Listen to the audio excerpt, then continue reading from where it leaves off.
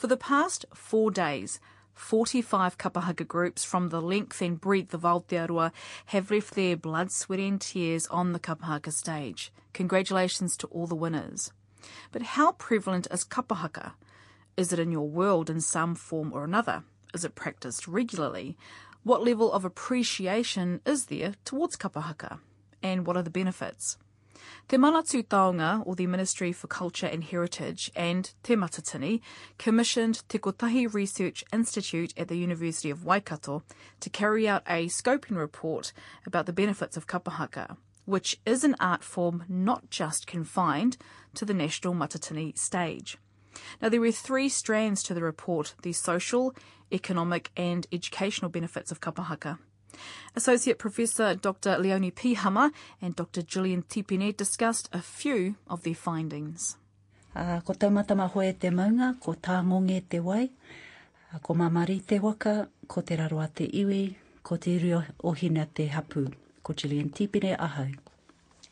Tēnā koutou, ngā kai whakarongo, ko Taranaki, ko Kare o ngā maunga, ko Waitara, ko Waikato ngā awa.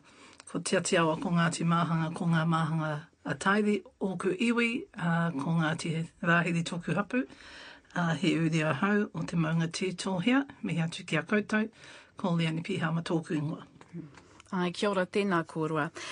Dr Leonie, can you take us back to when both these organisations approached Te Kotahi Research Institute? The conversation was held with Te Matatini and the Ministry of Culture and Heritage with the University of Waikato, so with Professor Linda Smith, in the role of Waikato being a strategic partner for Te Matatini. And so the university had for a number of years been both a sponsor of Te Matatini and a partner for the organisation. And so a number of conversations, I think, over a few years have been had in terms of how do we come to understand the impact of kapa haka, both in terms of well-being for Māori, in terms of cultural identity, and in a broader way, national identity. And if we're going to think about the kind of value and benefit, what kind of areas would we need to look at in terms of research? So I think over a number of years those conversations happened.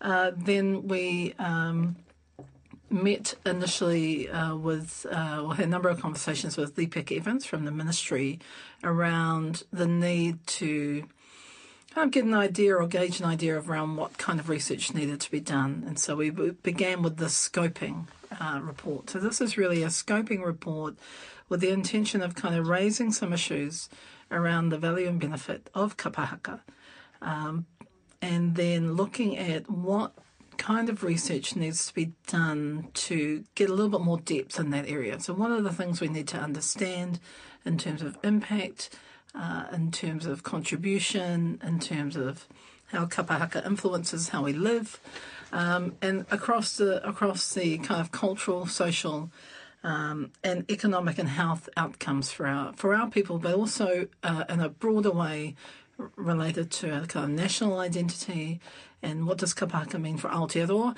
and in a more global way, then how does kapa haka impact in terms of how people see us internationally, our role internationally within that kind of tourist trade field, but also in terms of the Indigenous relationships that we forge culturally across the world. So it's been a kind of long-term conversation. I think that predated my involvement with Te Kotahi, but it's been very consolidated with this report.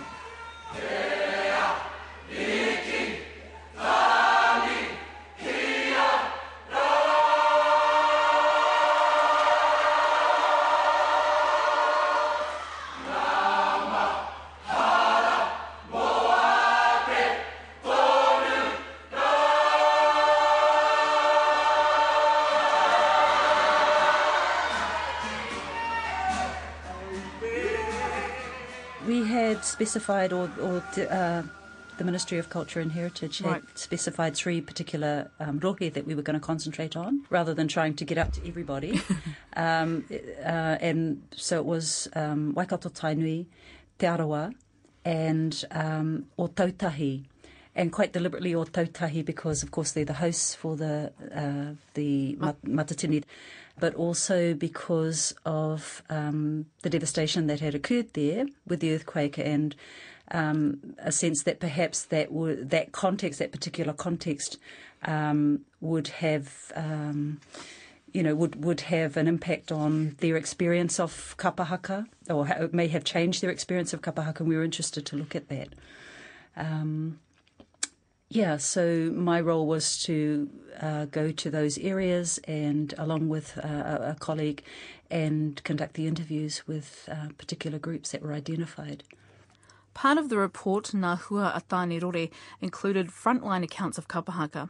Some participants talked about the economic benefits from running a stall at a kapa haka event to getting paid to perform at local events. Time was another factor that was sacrificed in their commitment of kapa haka, especially time away from whānau and travelling to get to rehearsals. Stories about communities that perhaps at one point were kind of, the general weekend consists of, league and then going to the pub, or, that was pretty much the dominant culture, was just alcohol and sport. And then a kapa haka springs up within the mix, and then the whole community just transforms, or it becomes about, kotahitanga and, still coming together, but in a very positive way, and the health benefits of that, working out together, getting stronger together. So, quite a few kōrero around community transformation. Many, actually, educational benefits, people who, for some young people, the tertiary pathway wouldn't have been an option, but through the Bachelor of Māori Performing Arts, people are, going into the tertiary realm and really excelling beyond their expectations. So, lots of really amazing, inspirational stories. I think there's been a real underestimation of the impact of kapa haka, and so I think what the scoping report has done is begin to raise more of a profile that kapa haka is not only, and Matatini is not only about getting on the stage in Christchurch. Kapa haka regionally within kura, for whānau within regions, has a whole range of other things that it does. And so it can reconnect people to home. That's a really big discussion, that people would go home, people would travel many hours, they would put a lot of their personal contribution into going home because they knew the power of that connection for them and their tamariki e mokopana. In urban contexts, it's about creating a form of whānau that you may not have because you're living away from home, but that the kapa haka group becomes a form of whānau for you, or a whānau for you, that provides you with a whole range of support when you're living outside your own region. And then, the impact of kapa haka. So teachers who are also in kapa haka would talk about the way that they integrate that into their learning and the impact of that. So internationally, there's a lot of evidence that shows that cultural interventions are a very powerful buffer for many Indigenous communities. And I think there's been a tendency for successive governments and for the system to see kapa haka as just a performing art. But actually, it is more than that. It's has a much deeper impact. One issue that was mentioned in the scoping report was the kupu that comes to mind as tokenistic. That kapa haka is something that kind of sits there and is pulled out, say, for the World Cup, the 2011 World Cup, where we saw it. Government departments, when they have whakatau or pōhiri for new staff members. What were the feedback or the information that you researched about kapa haka treated in that light? Well, that was amongst the main findings. Yes. Was identity was very, very strong. That kapa haka is hugely beneficial in terms of identity, and that was at a national level as well as at a iwi hapu level, and reconnecting people with their iwi and hapu.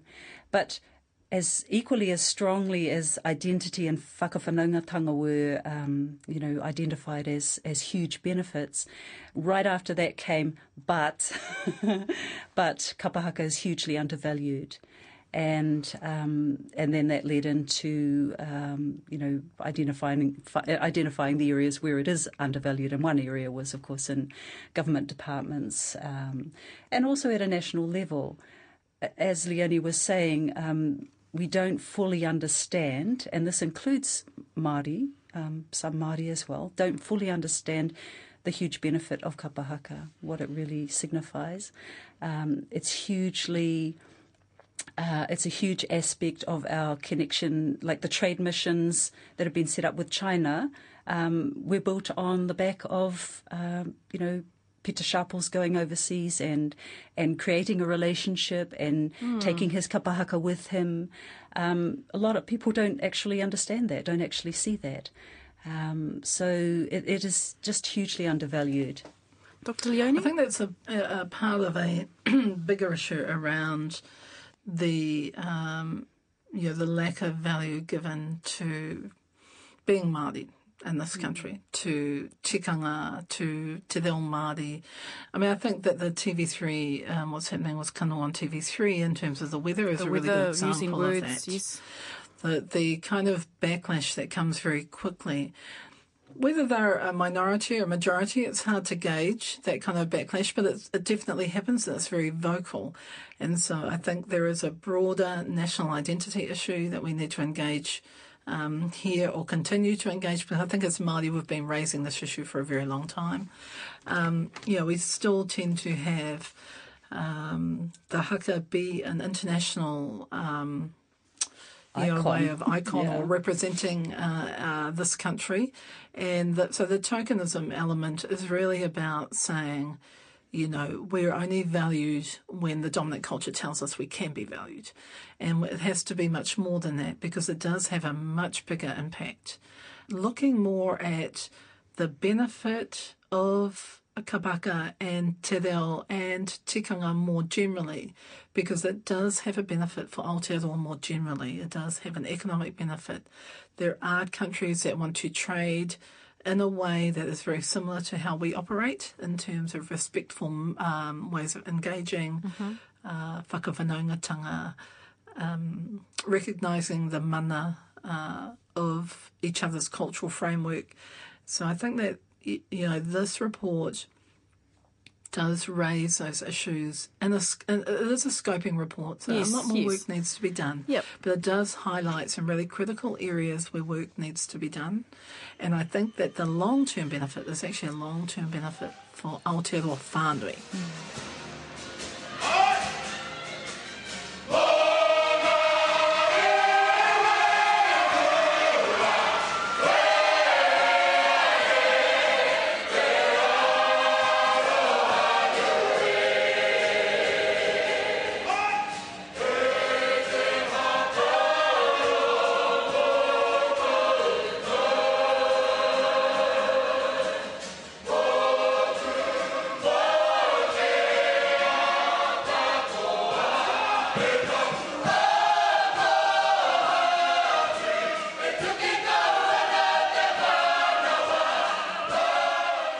Te Matatini definitely is a showcase of the incredible skill and talent and cultural knowledge that we have as a people and across the many regions in iwi that gather for that.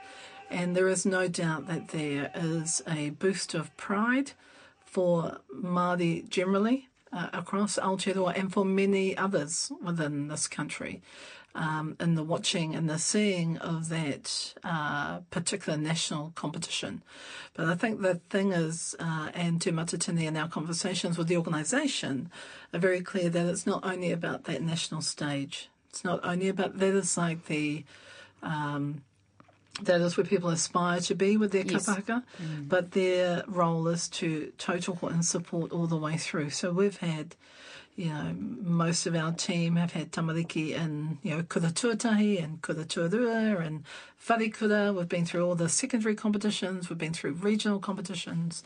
And so you see that in every context. You see the power of that in every context. And I think that what we're saying in this report is that we can harness that in many ways. That is not only about a national showcase. We can harness the power that comes with how our people engage in kapaka and the power that comes with the pride and the talent and the skill. That way of being, that level of excellence is transferable in many other contexts. And so in the educational context, it's transferable.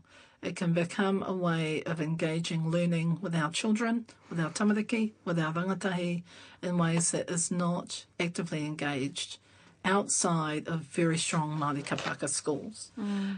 It can be engaged in health. So when you mention Iron Māori, to some degree, the build-up to Matatini is like a build-up to Iron Māori. That's right. My son is in Ngā Tūmanako. He comes back totally wrecked because they just go. They get up, they're on the floor 8 in the morning, they're on the floor till 10 at night, and they are physically going very hard.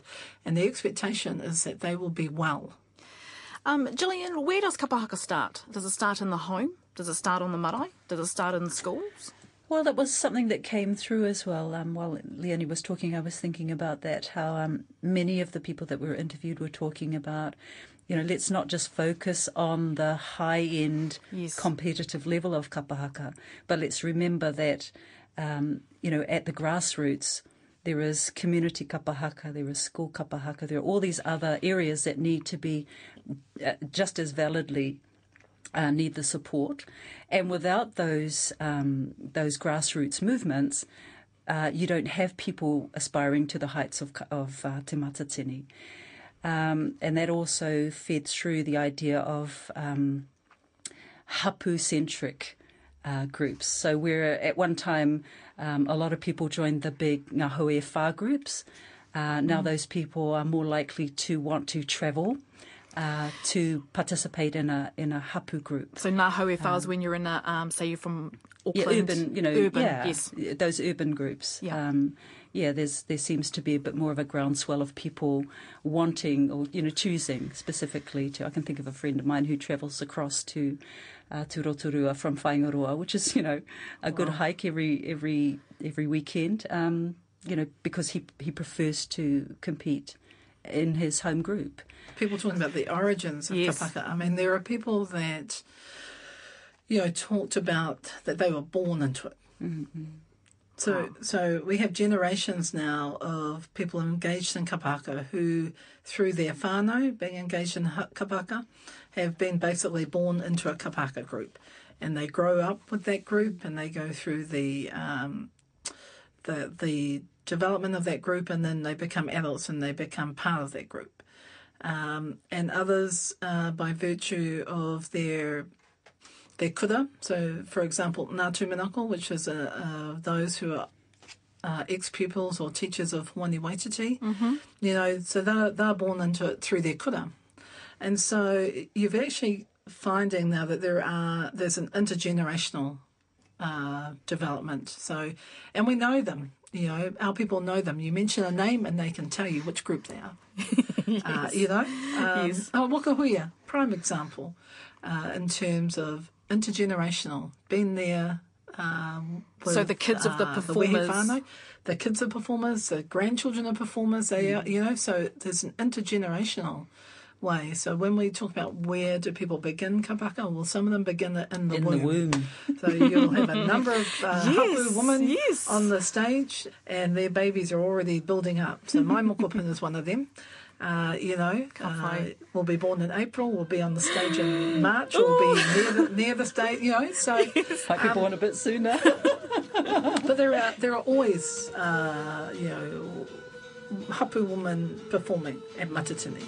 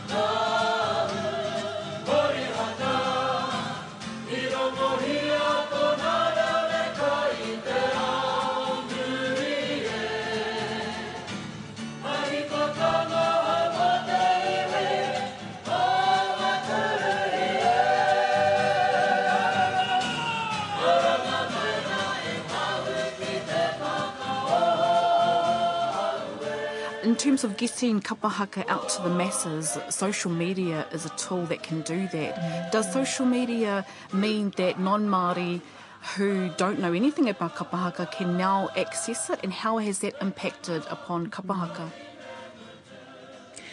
Yeah, it's an interesting question. So there was, we identified in the report that there are pros and cons to social media. One young man talked about how he really misses at the end of a performance, you'd wait for the DVD. A couple of weeks for the DVD to come out, and then you'd all sit down together and watch it and experience that moment together as a unit. Now within sort of, 5 minutes of leaving the stage, it's already circulating. So that magic is being, corrupted by social media. But then equally, particularly for those in Ōtautahi, who, because of what's happened there in the last couple of years, there was a bit more disruption. It was a bit harder to get hold of venues and things like that. So social media became really integral to their practices. Right. They might all have to individually work at home on their routines, and then come together, when they could, and knit it all together. So it was also because of the kind of, the displacement of people through the earthquake. Social media became very important just in keeping the connectivity for them. So pros and cons. I think one of the issues that we really do need to have more conversation around is around the cultural and intellectual property. Yes. In terms of kapa haka and the ability due to what social media has now and what television and broadcasting, the ability now to broadcast it out to the world within seconds. And for it to go viral. What does that mean in terms of the potential commodification of image, the potential, removal of intellectual property rights or cultural property rights? And so I think that's a conversation that does need to be had, and in more depth, probably more broadly for Māori. But I think that, to some degree we lose control with the technology that is present. Even if we think that it's there's one broadcaster broadcasting and they have the rights and they can protect it, there are so many ways through which things can be pirated and put out into other domains. So, I think when we need to look at that, but then we also need to look on the other side that in venues, say, with Ōtautahi, it's very expensive to travel to Christchurch. I think since the earthquake, trying to rebuild that and remove people's fears of being in the city is a big deal. But also just the expense for whānau to get there. So less whānau will be able to travel down to be there. And so our whānau have a right, in my view, to see those performances and to see all of the performances. So when it was the time when only the finals day got broadcast, made it very difficult for those whānau who were not in the finals day, of which are the bulk of the teams. So I think this year it's really great to see that all of the days will be broadcast. Yes. Yep, and people can listen to them, people can watch them, and they can be a part of seeing their own group, whether or not they get to finals day. So, and it's actually that level of exposure of kapa haka that adds adds that level of pride of our people in terms of being able to see it wherever they are, be able to watch it wherever they are. I mean, ideally, we should be treating this like any other big national event. Like the Cricket World Cup. Yes. Yeah, we should be having it all over the place. We should be having least big screens in the middle of the viaduct, where people can go and gather and watch. Yeah. So, Dr. Leonie, as you said before, there's still more. This is a scoping report. What now for Te Manātu Tāonga and Te Matatini in terms of their role after this was launched last year? Well, the report belongs to Te Matatini and the ministry, so it's been formally handed over to them. In the back of the report, there are a range of potential research areas for development and where they could look at collaborations with that. So really, I think that they are still with because it was handed over at the end of the year, and then with the build-up to the Matatini. I think it's been distributed but really kind of sitting there until after the big event. Yes. And then I think they'll begin to look through and talk with other ministries and other agencies around how some of that work can be advanced.